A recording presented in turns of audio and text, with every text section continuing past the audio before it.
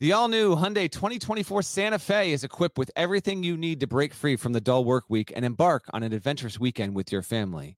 The Hyundai Santa Fe's features like available H-Track all-wheel drive, standard third-row seating, available dual wireless charging pads. You've got the H-Track all-wheel drive so you can take on those dirt trails and kick up some mud. Or the third-row seating gets your whole family in to experience the thrill together. The dual wireless charging pads make sure that no one gets stuck in the great outdoors with a dead cell phone. Think about those adventurous activities you can do. Like me, taking a ski trip up with the family, maybe going on a camping expedition, anything and everything. Learn more about the all-new Hyundai Santa Fe at HyundaiUSA.com. Call 562-314-4603 for complete details. Are you looking for a new basketball shoe? If so, this is Gary Parrish here to tell you that the New Balance 2-Way V4 features the groundbreaking use of fuel cell technology with fresh foam, creating the ultimate combination of rebound and cushioning. Every step feels explosive and dynamic, and the upper construction features a lightweight textile that's supportive and breathable. So whether you're hitting the clutch shot or locking down the opposition, the 2-Way V4 gives you the tools to play at a high level. Learn more and purchase the 2-Way at newbalance.com. Happy Monday to you. It's Monday, February 6th. And as promised, you're getting a little bonus in the podcast feed and on YouTube. Hello, if you're watching on YouTube. It's just me. Well, not just me. Nada is here as always. This is going to be a mailbag special. Don't think I'm going to go too long, although as we start this, I don't know how long this podcast is going to be, but my intention is to have this well under an hour, maybe around 35, 40 minutes. We'll see how this goes. Listen, our listeners are incredible. I want to thank you right off the top here because you've helped grow the podcast in a major way.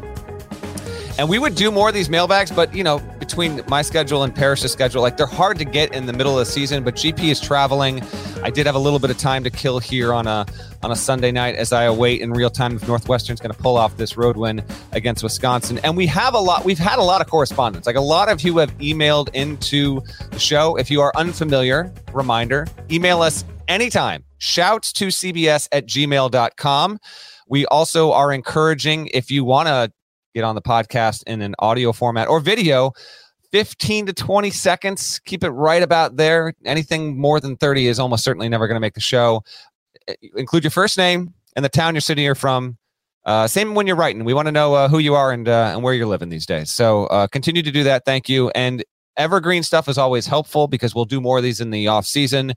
And off the wall stuff is encouraged as well. These are all hoops topics, but if you want to ask, music stuff, really anything that springs to mind. We do get random emails and they are funny. They give me a chuckle to read through sometimes. Some stuff that's just never going to make the show. I mean, we've gotten everything from why Samsung appliances are linked to the Pac-12 network to link the appreciation letters, and we very much enjoy those. We've also had correspondence from BYU grads that just want to let us know they are extremely in favor of premarital sex. They're one of us. So I appreciate all that stuff coming through there. And our email inventory is healthy. We're going to get to, 15 or so questions here, maybe a little bit more. There's still dozens waiting, and we'll get to more of them down the way. I want to give a shout out to our Spotify crew, the people that listen on Spotify. That group, you have grown exponentially in the past year. So thank you. You have continued to rate the podcast well. Appreciate that. And we also get notes occasionally where people are like, hey, I just found the pod a year ago, or I just found the pod a few months ago. Just a reminder, if you've got people in your general radius, your social radius that you think would enjoy this podcast or love college hoops, and they might only enjoy it after football season ends, please spread the word because that's how you help the show grow. And I really appreciate our audience. It's just me, so I don't have Parrish here kind of cutting me off on all that kind of stuff. But I genuinely do. So thank you very much. And if you do want a little bit more of me, I will let you know that I'm on. I do a side pod on the back half of the season on College Sports Now. You can search that on Apple Podcasts. I do that Mondays and Thursdays with another fella, Stephen Hartzell, and he's a good time. And it's very similar to this, but it is different. And we do talk tunes pretty much every episode as well. So if you want even more of me, I don't know why you would, but if you do, I know there is a certain faction of our audience that actually listens to both of those, and I appreciate that all the same. I also want to give a shout to a fella named James. He sent this precious email in the past 24 hours. Again, We get a random assortment of stuff. He said, I want to schedule my kids for baseball lessons. Reach me back on this email. James, I don't know what's going on, but we can't help you out there. Let's get to the mailbag. Nada, you're going to handle the questions on this episode, and I'll do my best to handle the answers. And stuff we've got here is relatively recent and relevant, and there's actually a few that still apply that have been sitting in the inbox for a month or two. So how are we kicking this off? We're going to start this off with our good listener, Jacob, because I know Jacob interacts with us on Twitter and email and everything else. We're going to start with this. And he asks, I've been listening for a few years now, and this just dawned on me. Is it A, camel fighting, dodo birds, and leaky black, or camel fighting, comma, and dodo birds, comma, and leaky black? Essentially, do the dodo birds fight camels, or are they non-regular, non-camel fighting dodo birds? What a question. You know, I had someone come up to me at the Purdue game, and this is not uncommon. We have had this either in the email box, on the Twitter mentions, or in person multiple times. The way that Parrish's cadence was in opening the show, I never noticed it, but people thought I was Black Matt Norlander, because he would say, where we sometimes discuss camel fighting, dodo birds, and leaky black. Matt Norlander's here with me, and so I'm like, what? Nada, by the way, are you familiar with the fact that until we became the first sports podcast to go to video, to go to YouTube, that it was a regular, this isn't nearly as prominent now. I think we mentioned this to you because we've talked about this in New Orleans. I think we've talked about this in New Orleans. Like everybody thought that Parrish was black. I remember this story. Yeah. We talked about it at the Final Four, and it still blows my mind because it's one of those things. Like, if you can figure it out pretty quickly. And more importantly, Google is free. So I know that was what blew my mind. And you figure if you listen to the pod, you read the stuff on the site, and his mug has been alongside his columns and everything he files since he got to the site. So that was always, it just always gave me a chuckle. But it is camel fighting, comma, dodo birds, comma, Oxford, comma here, and leaky black. So no, these are not camel fighting dodo birds. Did dodo birds ever cross paths with a camel? I don't know that. And yes, we had people reaching out in abundance, giving us the heads up that they're actually trying to bring back the dodo. Scientists are trying to make this happen. The podcast will take credit for it if it winds up happening. It'd be fascinating if that wound up being the case. But we appreciate the question, Jacob. What's next? All right, we have our good friend Joseph. And let me go look at this question. I got to ruffle through the mailbag a little bit. I wish I had a sounder for the ruffling through the mailbag, because this is a robust mailbag at this point. Joseph asks, Matt, you've mentioned something about coaches liking / wanting the best to officiate their games. Coaches surely don't have a say in who officiates, right? Who picks officials for the game? Is it the league or is it someone else? Good question. So I recently tweeted about this with John Higgins' schedule. I've actually got a side note. Fellow named Rick writes, for over a decade, I never allowed travel like John Higgins' week in the Big Ten. But I was the only ex-coach who was VP of men's hoop and also in charge of officiating. I left the league in September after more than a dozen years, so I assume it's now back to the old boy network. Once ex-refs get in charge, they will protect and help their old friends. That's Rick Boyages, the former head of officiating, who is a podcast listener. Rick, thanks for the note if you're listening to this episode as well. Terry Weimer is now in charge of Big Ten officiating. That was, that's like inside baseball kind of stuff. But yes, there was some changes at the Big Ten level last offseason, and that was an elongated process there. And Boyages, he left, and so he's no longer there. And Higgins' schedule was the subject of a lot of, I don't know if controversy. It was just the subject of a lot of discussion there. And I did hear from a few officials who happened to agree with my take that you just should not be working 7 games in 8 days, or 8 days, 8 games in 9, or 10 in 12. It's just unhealthy to travel that much. Are they physically capable of doing it? Yeah. But are they absolutely at their sharpest? I would argue no. And I had a few officials, and these are guys who have worked Final Fours, reach out to me and privately say that they agree with that.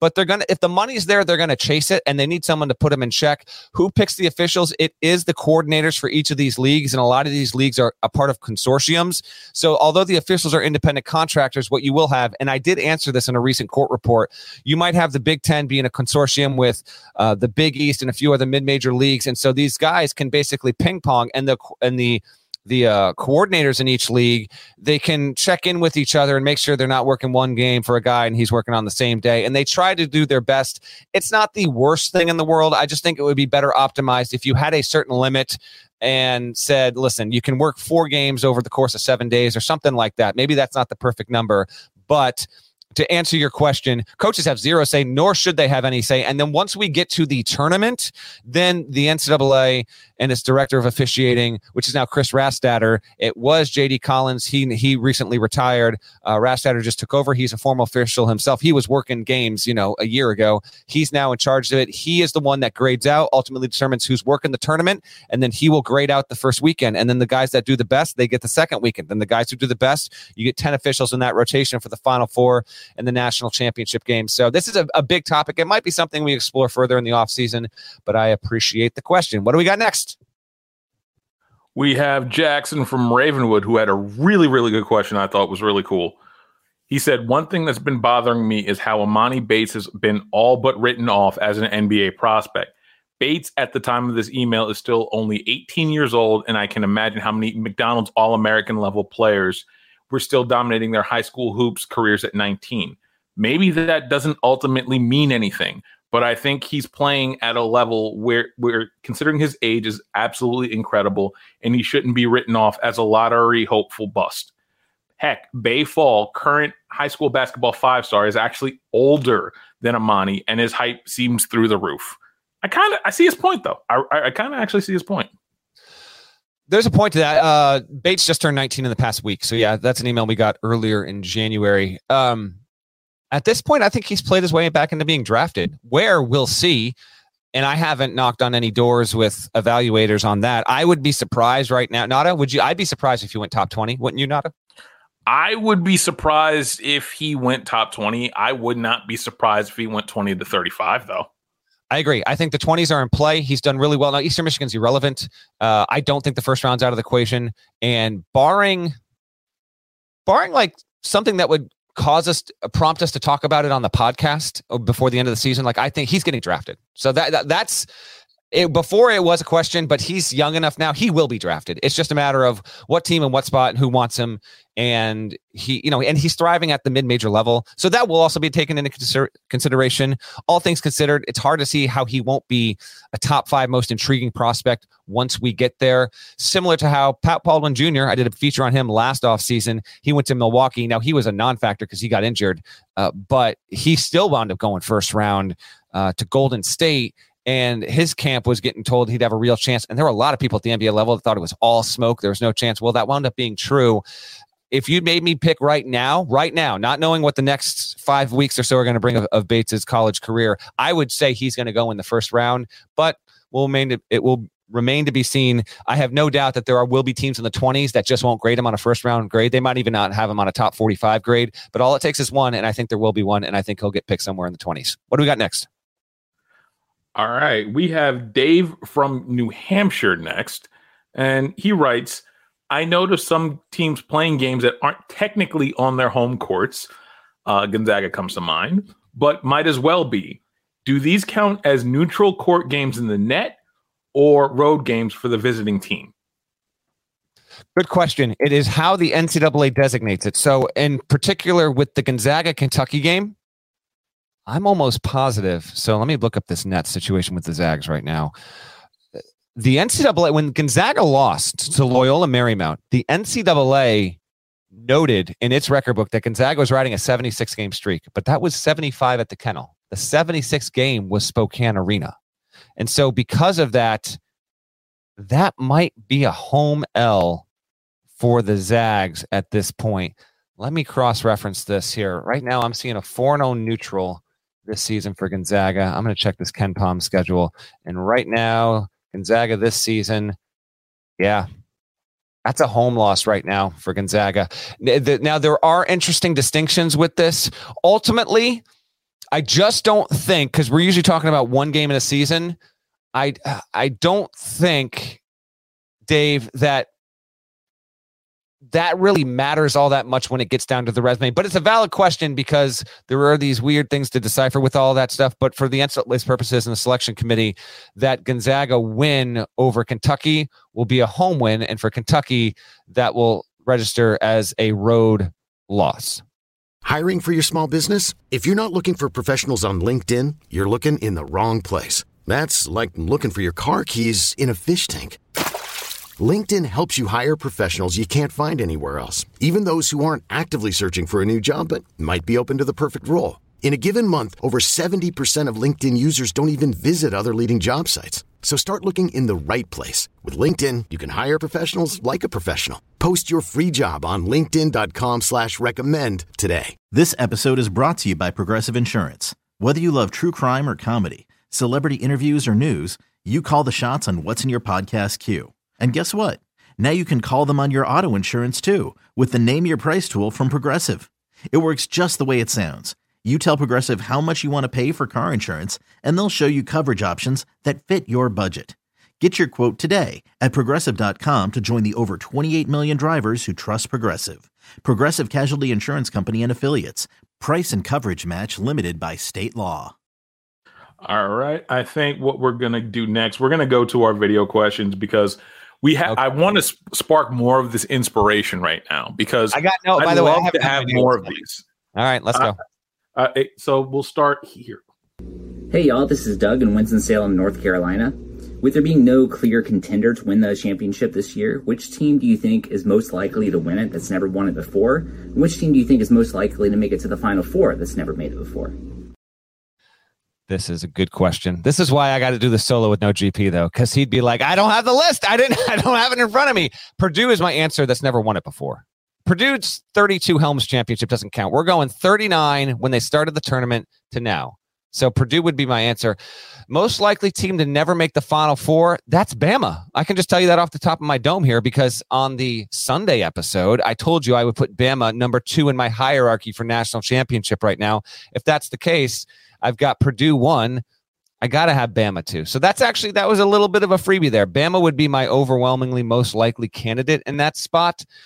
But it's certainly going to be interesting to see how the tournament unfolds in Nada. I do think there is a healthy chance, not just of a first-time champion, never won an NCAA tournament before. We got a healthy chance of that.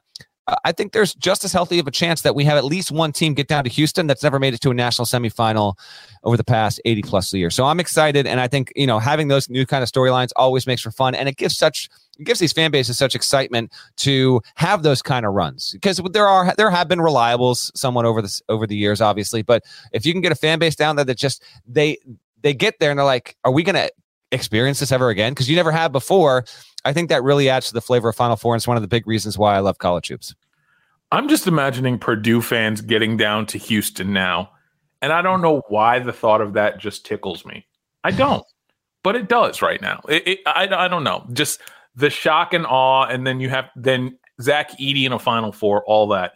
It tickles me. It makes me excited for the tournament that is going to be here in 5 weeks, and mine and your life ceases to exist as we know it, basically. Let's get down to Brett. Let's get to Brett. Brett, now, he's got a little interesting situation. His wife and him are huge listeners. He says, we often save episodes for long trips to listen together. She's a college basketball fanatic, a Terp, who helped me, a Gator, discover my own love for the game. So having only been a fan for 10 years, it has seemed to me that in the last 5 years or so, we have started to see more parity in terms of teams at the very top and say the top 40. I feel like historically, from what I've heard on the show, in the past, there have been very dominant teams for long periods of time, whereas more now teams are able to break into the top 40. Do you feel like that's accurate? And if so, what has influenced this? And then he ends it really, really well. The world is a vampire. I don't have that drop on my board, and I think I got it. Although, how many times am I going to give you a little bit of Billy Corgan? But I got to get that on there. So thank you for the Brett. Thank you for the reminder there. Good question, and always encourage marital listening at the same time. That's wonderful. That is really, really cool. So I'm happy to hear that. I think we might have another joint email from a couple coming in the bag here. If we don't, I think it's waiting in the wings in the inbox. Parody. How about this? Okay, so parody it's always existed, I think, in college hoops, but our perception of what that word means and how it impacts the sport, I think that has changed. Because I think of all the major American team sports out there, college basketball is certainly the most susceptible to things just aren't what they used to be, man. They're just not like they were. But players are more skilled than ever. They're quicker. They're bigger. They're stronger. They're faster.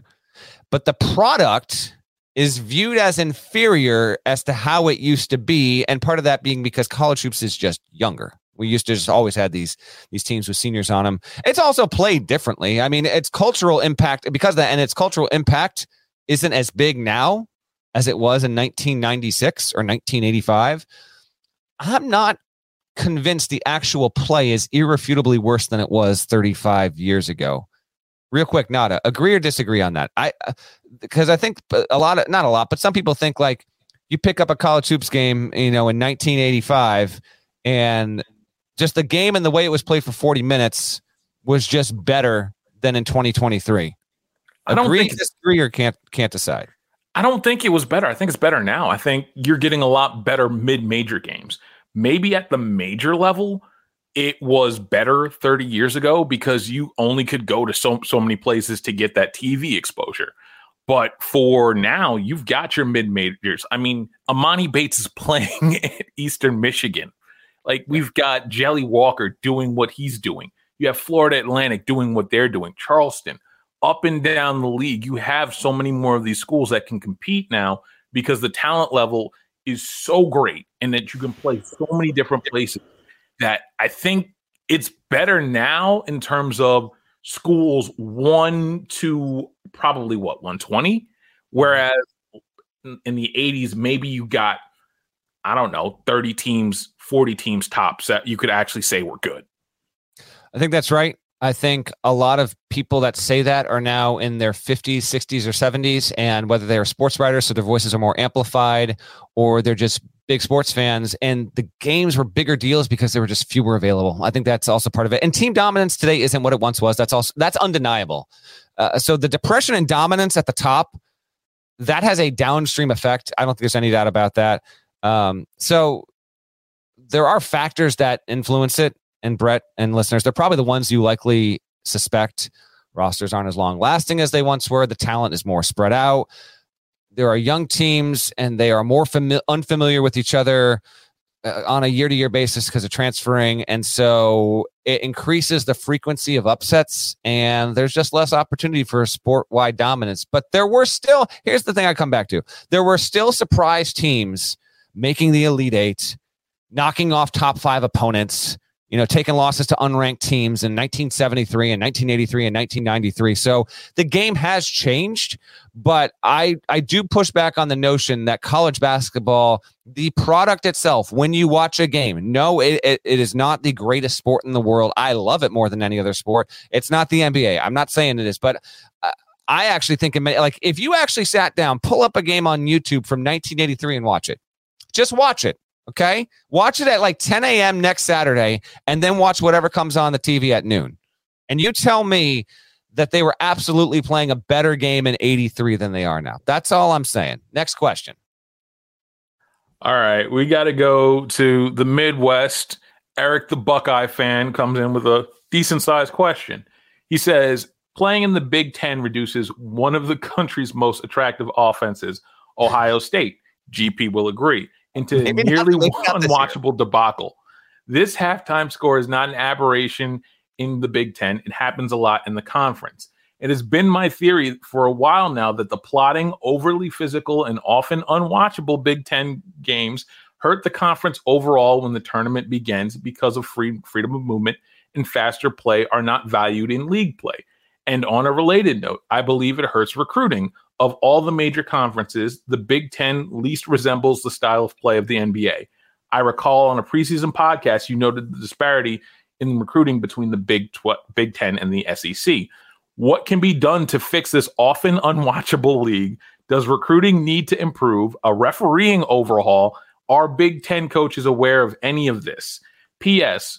Your ability to touch on the sobering issues of our day with such grace and thoughtfulness while also bringing levity and insight to college basketball is a gift. Keep up the great work. I appreciate. Who wrote that? That is Eric the Buckeye fan. Eric the Buckeye fan. Thank you, Eric. Appreciate that. And yeah, I also pride the podcast on the fact that we can give you 3 or 4 in a given week, and you're going to have the same stuff you can kind of rely on episode to episode. But like the style of this episode is not the style that you got with me and Boone, and certainly not with me and GP. So like to throw you the occasional change up there, and hopefully you appreciate that. On this note, I mean, Northwestern won at Wisconsin on Sunday night, 54-52. Wisconsin's down, but Northwestern needed that win to help, just keep its tournament hopes afloat and steady. I get this. I don't know if I totally buy it. Tournament play is slower. There are fewer possessions. That should, in theory, help some Big Ten teams. But the NCAA tournament it's part arbitrator, and it is just a random results generator in many, many ways. I mean, there are so many. Here's what I come back to. I get it. Big Ten hasn't won a championship since Michigan State 2000, but once you get to that time of the season, and I have talked to coaches about this just here and there over the years, it's just different from the rest of the season. The temperature of the world that these coaches and players are living in is different than right now. In the first week of February, there's way more attention on you. The games feel bigger. They are bigger. They're playing in different. You're in pro arenas. You're not playing on college campuses. Your travel schedule is different. Your sleep schedule is different. You watch you got the thrill and just the adrenaline rush of seeing your team pop up on Selection Sunday, no matter if you know you're going to be on the one line or you're sweating it out and don't know if you're going to the NIT or the tournament there. And then you've got the coaching aspect of prepping for an opponent that you don't know you're going to have. And then if you win your first game, the turnaround on a 2-day with a team you don't know or most likely don't know, that's a major factor. The pregame, postgame press conferences, there are just so many things about the tournament that I think everyday fans just don't get to see that much that can have an impact on some of these teams. And it's not just the Big Ten. So I can't say that it's because of the Big Ten and the style of play that's the reason why. Sure, if the talent was better on balance, they'd have a little bit better of a winning record, but you've had teams make the Final Four. You had Wisconsin knock off an undefeated Kentucky team. It just hasn't come up your way yet. Maybe this is the year. But if it's not some huge, wide sweeping indictment on the Big Ten. I really push back and shy away from these tournament records and what they say to reflect the strength of a conference. I try not to, because the sample size versus the literal rest of the season, it's just, it's only a fraction there. If you want to put more weight and say, listen, it's when it matters most, win or go home, and we are going to put that on you, I won't fight back on that either. But I think from a big picture perspective, there are more reasons than just who the Big Ten is recruiting as to why it hasn't had a little more success in the big bracket. What do we got next? All right, Garrett's got a really good question, which in light of the expansion of the BCS playoffs is a really, really good idea. Garrett writes, I created an idea where the NCAA tournament is held on campus for the round of 64 and round of 32, then going back to NBA arenas for the second weekend and on. Just love the idea of Allen Fieldhouse or Cameron Indoor hosting NCAA tournament games. Just wanted to hear your thoughts on this. Okay. I love it, but it's not feasible from a logistical standpoint. It once was. Things have changed. There's criteria for these places, from hotels to the cities they're in. Having enough spots, like for a first weekend, to give 8 teams a spot to have practice schedules to get to. In addition to the building themselves, they have to clear a lot of codes. Arena capacity, you got to have a minimum. Like Hinkle did it during the COVID 2021 tournament. And I cherish that, because Hinkle's never going to host a tournament again. Barring, hold on. Worst pandemic of our lifetime. Hopefully it's behind us there. So that was a real joy. And I'd love for the NCAA to say, you know what? Remember back in 21, Hinkle did it? But like Hinkle doesn't have the locker room capacity. That's another thing. So there's a lot of factors. I would love nothing more than for the first weekend of the NCAA tournament to exclusively nationwide be held on college campuses. It's just not going to happen.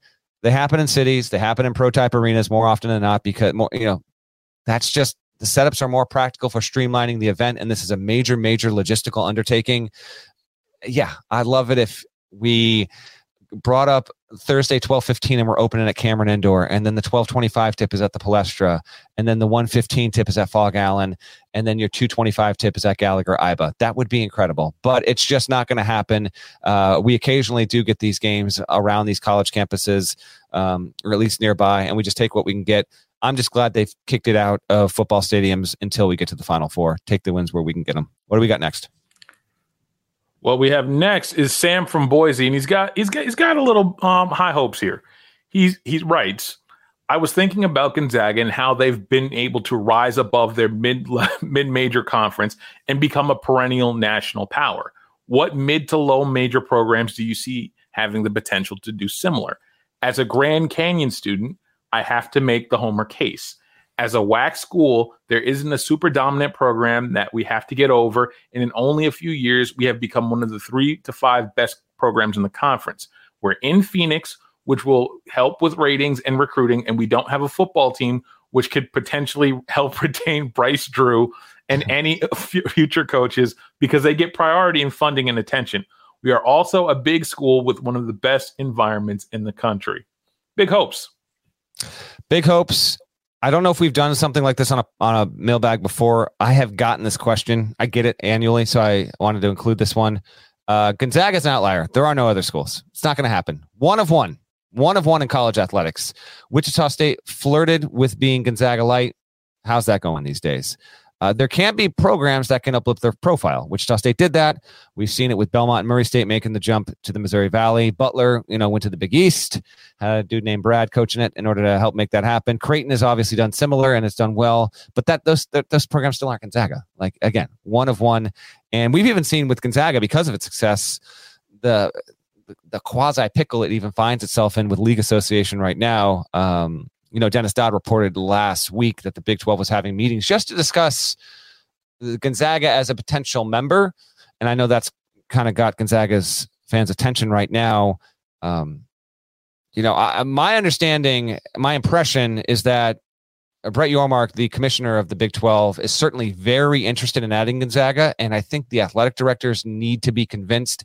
And my opinion is that they would not just, if they expand again, like, they aren't going to 13. They would go to 14 minimally, I think. And I believe they would add at least one more basketball first type of school west of the Mississippi if they did that. Someone did lob me a name, but I'm going to keep that to myself. And this was, some months ago. We'll see if that winds up actually being possible. I don't know if Gonzaga will go to the Big 12 or not. I know Gonzaga wants to upgrade its spot overall. I think it should go to the Pac-12. I think the Pac-12 has to figure out some things, and soon on that front, because it's going to add San Diego State. What's the other team? A lot of buzz around SMU. Could you add Gonzaga as a 13th member for basketball only because there's no football? It certainly is intriguing, but the powers that be at Gonzaga are trying to figure out what they can do.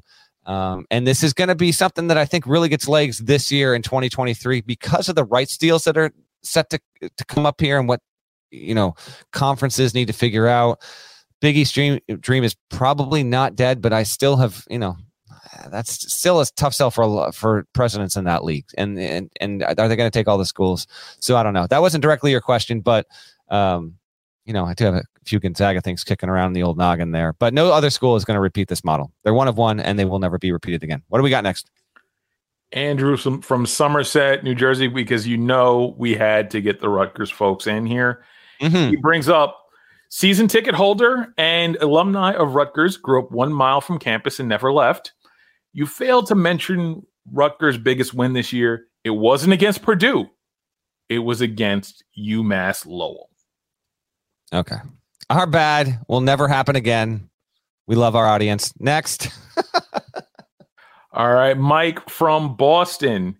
He asked, which mid-majors are best built to do damage in the field of 68 this year? Who are the mid-major players to watch as we head to February and March? There's still a lot of candidates out there, and I could give you 20, but I don't want to do that. Okay, let me give you five. I'll give you about five. 5 teams not named FAU or Charleston. Charleston now, again, might need that auto bid at this point. UAB? What if CUSA was a 2-bid league? Jelly Walker, keep an eye on them. Southern Miss has done really well for itself. Kent State or Akron, I'm going to give you more than 5 because either one that comes out of the MAC there. Kent State's got Sincere Carey, and he's a guard capable, I think, and having the composure to do damage in March. Eastern Washington has won 14 in a row out of the Big Sky. It's got the longest win streak in the country now. Trivia time, your friends on that one. Keep an eye for EWU. It's actually, showed itself well in the tournament over the past 7-8 years. And Furman almost got there a season ago, is doing well in the SoCon and has some real players there. Those are teams, names to know. I don't know if Chattanooga will get to the tournament out of SoCon, but Jake Stevens I think he's second in PER in the country to Zach Edey. He has been a monster, and he was expected to be. He transferred to Chattanooga, followed his coach, Dan Earl from VMI. Tucker DeVries at Drake is good. Tucker DeVries would be a power conference player if his dad was not coaching at Drake. So if they get in out of the Missouri Valley, keep an eye on them. Max Asmus is back to his old ways. Oral Roberts is certainly tracking to dance again out of the Summit, and that team is really clicking. Paul Mills' group. Asmus is a ball of fun. Plenty of our listeners are all too familiar with him after the damage he did a couple of years ago. Darius McGee is another one who's just been around for a while. If Liberty breaks through out of the A-Sun, expect some real damage. And then Aaron Estrada has been playing well as of late for Hofstra. If Charleston doesn't get there out of the CAA, if Hofstra does, shouts to the Flying Dutchman. Aaron Estrada is certainly a mid-major name to know. Next! All right. We got my man Jack asking a very, very sad question, because as we talked about Boeheim giving, again, on Sunday, that Boeheim may need to go. He asks, Florida State is trending towards their worst season in 20 years. In no way do I want Hamilton to leave FSU or college basketball on this kind of note. Hamilton has been a great coach with a storied career, and as a fan of the sport, I was hoping he might get another shot at the limelight via attorney run in March. But at the end of the day, he's a 74-year-old coach struggling mightily while the college basketball landscape around him changes. Might we see Leonard Hamilton join K. Roy Wright in the near future? Plenty of speculation if this is going to be Leonard Hamilton's last season. I would not like to see him go out with such a whimper of a campaign, but yeah, I think there's a lot of intrigue over whether or not that is going to be the case. So we will see. There's enough to think he could come back and they could have a rebound season. I'd like to see that. I'll lean narrowly he comes back, but I think there are some that think this might be it. Next. All right. We have Garen from Columbus asking, what's your take on the fifth-year COVID players for record-keeping purposes? The Armando Bacot ACC rebound talk made me think of this. He is on track to become the all-time rebound leader if he stays next year and averages about the same rebounds. Should they count all 5 years? Should it be a player's first 4 years, best 4 years, etc.? They got to count. I understand the question because these guys are getting bonus years. And right now, I mean, we're looking at Antoine Davis at Detroit Mercy. I mean, he's gonna really fly close to the sun with Pete Maravich's all-time scoring record, but he's doing it because he has the bonus year because of COVID. They got to count. It just is what it is. Like, it's really, on some level, it's no different than if you play up to the threshold of the medical redshirt year and you get a bonus X number of games. It's not apples to apples. It's not a total analog there. But they're in college. They opted to stay. That's the fruits of staying behind. So they're going to count, but I get it. Like, it's the COVID year messed up all sorts of stuff, man. Like, there were streaks that like were intact, and are they really? Because we didn't have a tournament that year and all this kind of stuff. So that's a good question. And there's not going to be any asterisk or anything like that. But it is, some players are going to benefit, and they deserve it after having gone to college during COVID and really having lost a tournament opportunity in the next season where multiple games were lost. That's just how it needs to be. All right. We are going to go back to the video, and one of our favorite commenters on the YouTube side, Jonathan Phipps, he decided he wanted to chime in via video, and here he goes. Hey, GP. Hey, Norlander. I'm just curious, what team that will likely get a seed 12 or lower could you see having the most chance of making a Oral Roberts / St. Peter's type of run in the NCAA tournament? Good question. 12 or lower. Let me bring up what we got here. You're looking at either a power conference team that's getting in at the last minute. Let's call it 2 wins. Or you're just talking Cinderella stuff, and I mentioned a few of those before. If it's on the 12 line, how about this? That's hard to project right now. Like if Missouri's on the 12 line, could be a top 10 offense in the country. They could certainly do it. If Virginia Tech is another one, we'll see. Like Virginia Tech's got to win some games upcoming. Like it's got landmines, got to add to the resume. It's not in yet, but Mike Young's coaches detest preparing to play Virginia Tech because of the stuff he runs. So teams like that, yeah. And then I'd probably circle back to a lot of the mids I mentioned before. If you want another one, that's kind of like if I can give you a 14 or like, is Iona going to get there? Like Iona might get there out of the MAC. They're kind of an obvious pick, but they could do it. And I'll give you one more that could like be on the 14 line, but is capable because it's got to win at Oregon this season. And its coach has made a couple of tournament runs, won a game. Russell Turner, UC Irvine out of the Big West. Don't think you want the Anteaters on the 14 line if you're a 3 seed. That's what I'd go with there. Good question. What do we got next? We got Patrick the Pitt fan, and he's got a decent question. He asks, why do good coaches fail in college basketball? Particularly some of the reasons that normal fans like us don't have the line of sight to. I'm a Pitt fan, so from experience, I'm guessing there's a lot under the radar stuff that torpedoes coaches like the Fuster Cluck of Dixon to Stallings to Capel Path. Did I just hear a Fuster Cluck? You did.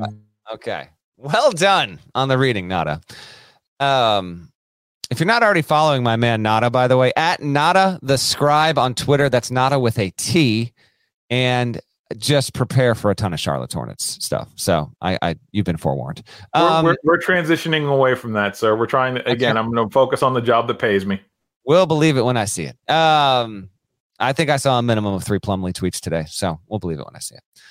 Let's see here. So why do good coaches fail? Listen, there are so many factors. There can be bad fits, motivation for the job, the time of the coach's life, the staffs they hire is certainly, that's something like that gets very little, and that doesn't need a lot of discussion or run or writing about it or tweets about it. But like when you get to mid-March to mid-April, like coaches love just gossiping about who's going to this guy's staff and who's going to this guy's staff. And sometimes that can really set the tone for how successful you'll be.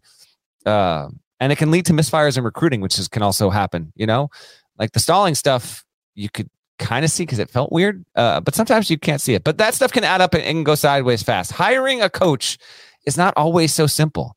The wins and losses are zero sum. Someone's got to win, someone's got to lose. And it is inevitable with the odds that there will be some coaches that seem like good, they're just not going to work out. And there are so many different factors that lead to that.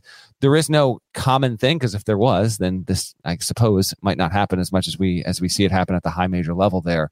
But I think it's really important, and ADs are starting to recognize this more and more too, that you are getting the guy that is taking the job for the absolute right reasons and has the right motivations and really wants it. And it's not just going to make a leap because, hey man, I finally got my chance. Sometimes that works. Sometimes that doesn't.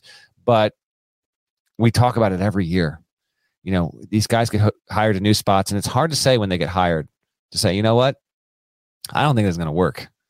This guy might not last 4 years. You get that occasionally. And sometimes it gets talked about right when a coach gets hired. Sometimes.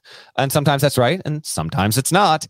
But every year I do a grading, because I don't like to grade the coaches when they're hired. The process of grading implies that there has actually been work submitted.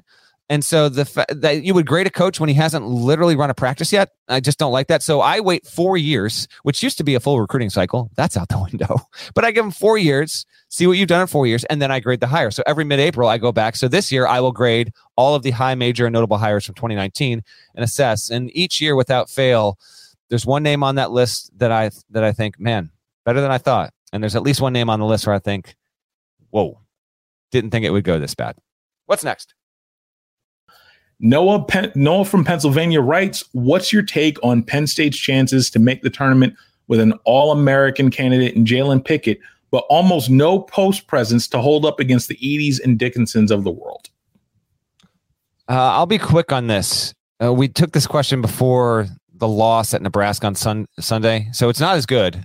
If anything, Penn State might even need to make the NCAAs for Pickett to be a second or third team All-American. We'll see. I don't think the team's in the field right now, and it could drop to near 60 in the net when that ranking refreshes early Monday morning.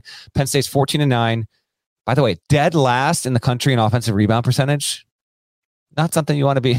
You don't want that associated with your team. Penn State's only won 3 times since New Year's Day. It's 2-7 in quad 1, only has 1 road win. There are no quad 3, quad 4 losses, which is good. And it's played a tough schedule. I get all that. So there's plenty of time to make up for it. But you're just hoping if you're a Penn State fan to crack into the tournament. There's still a chance. They got opportunities. We'll see. But the slope is a little bit steeper than it was 48 hours ago. All right. And we have Dana and Brian. You were right. There was another couple that chose. We like these couples. We like, again, mutual on college basketball listening. Look, we're all here for it. And clearly they're a them. They're not, no, I'm sorry. They're not a them. They're an us. They're one of us. Okay. There we go. Okay. All right. Random Wednesday night thoughts from Dana. She's a Jayhawk. And Brian, he's a Sun Devil. In any given year, does the strength of the conference correlate to how a conference performs in the tournament? On Wednesday's podcast, y'all talked about how the Big 12 has ranked so well as a conference since 2013. I know that they've won the last 2 championships, but overall, are there trends or data that predict how well all the teams in the conference will do based on being the best conference? Thanks for being my favorite podcast. You know what? We're getting near the end here. I'm gonna drop a little bumper right now. Little music. No GP to shout me down on this. That's right. That sound good to you, Nada? Right there, good level. It's a decent level. Yeah, we'll make it work. Okay. This is kind of similar to the Big Ten question from before. Does not correlate. Better chances the more teams you'll have, but I go back to the year 2011. Big East. Trivia time to the listeners. Pause the podcast after I ask this. Think about it. Don't cheat. Some of you are going to know it right away. How many teams did the Big East send to the tournament in 2011? Pause it. We're back. That was the year that the Big East set a record. 11 in 2011. And do you know how the Big East did that season? I'll tell you. Pitt was a 1 seed. It won 1 game. Notre Dame was a 2 seed. It won 1 game. Syracuse was a 3 seed. It won 1 game. Louisville was a 4 seed. It didn't win a game. I know. I was there in Denver, my first tournament for CBS. St. John's was a 6 seed. Didn't win a game. I know. I was there in Denver. West Virginia, a 5 seed. Won 1 game. Cincinnati, a 6. Won 1 game. Georgetown, a 6. Didn't win a game.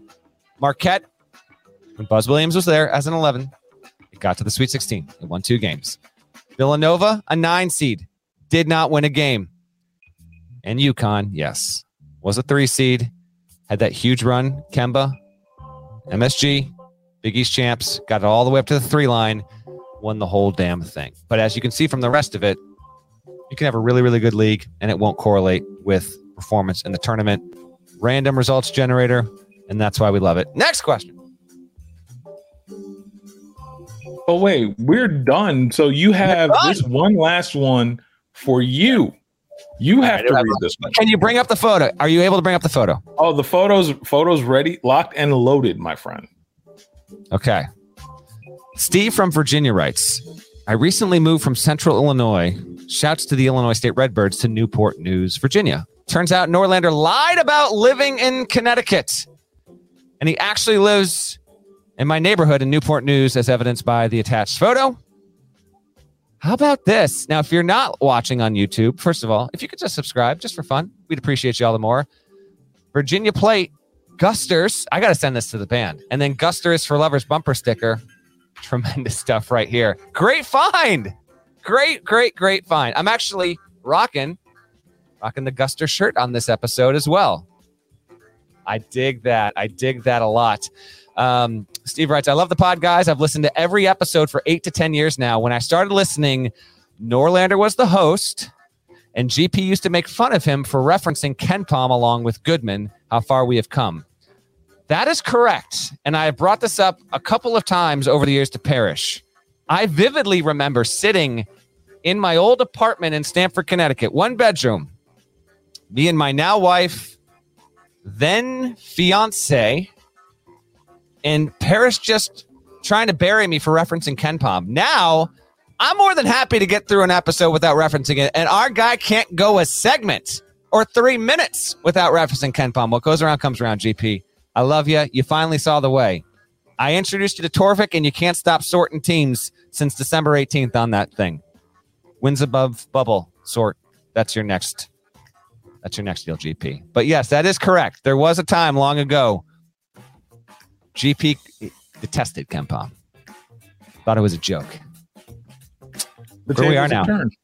Tables have turned. Steve also writes, speaking of Illinois State, your piece on Tory Ward several years ago after the plane crash meant a lot to us living in that community. Steve, I appreciate that. That was a tragic story, an extremely difficult one to report and write, and still stays with me to this day. So thank you very much for everything in that email. Appreciate it. And I owe your coach Ryan Peden at Illinois State a call, so I'll try and make that happen this week. And I think that's your mailbag pod. We're just hitting up the 50-minute mark. I was hoping 40 minutes. You know how this pod goes.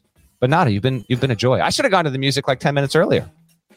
So we should have done music throughout this whole thing because Parrish wouldn't have been here to yell at us.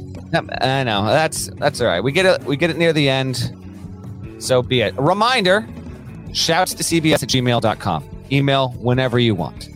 You got if you're going to do a video one, either have it be evergreen or don't send it again until like the end of February, because if you send something timely right now, we're not doing another mailbag pod for the rest of the month. That's all I'm saying. So just keep that in mind. Or maybe we work it into some of our social stuff and all that good stuff. I think that covers all of it. Anything else you want to tell the listeners, Nada? I will add to that. Please don't send video. I would probably tell them we may have a giant blowout the budget like mailbag 2-parter at the conclusion of the tournament. That might be the earliest we are able to do this. However, I appreciate everyone that sends the emails. Y'all make me laugh regularly with these emails. Y'all are hilarious. And thank you for all the Dodo Bird emails, by the way. Thank you for all of those, especially in the last couple of weeks, because the Lord knows y'all have all sent the same article about 15, 20 times. I appreciate all of them. No, it's wonderful. Thank you to everyone. And I hope you enjoyed a little bonus mailbag pod here on a Monday. GP will be back in the swing with yours truly on Wednesday morning. And we on the Sunday episode, we ran down all those games. We got a lot of good stuff coming on Tuesday. There will be no shortage of stuff to talk about. If you're not following the pod on Twitter, please do so. It is at IonCBB podcast on Twitter. Nada does the majority of stuff on that, but GP gets in there and I do occasionally as well. And thank you again. This was we just hope you enjoyed it, and we will talk to you on Wednesday. Bye-bye.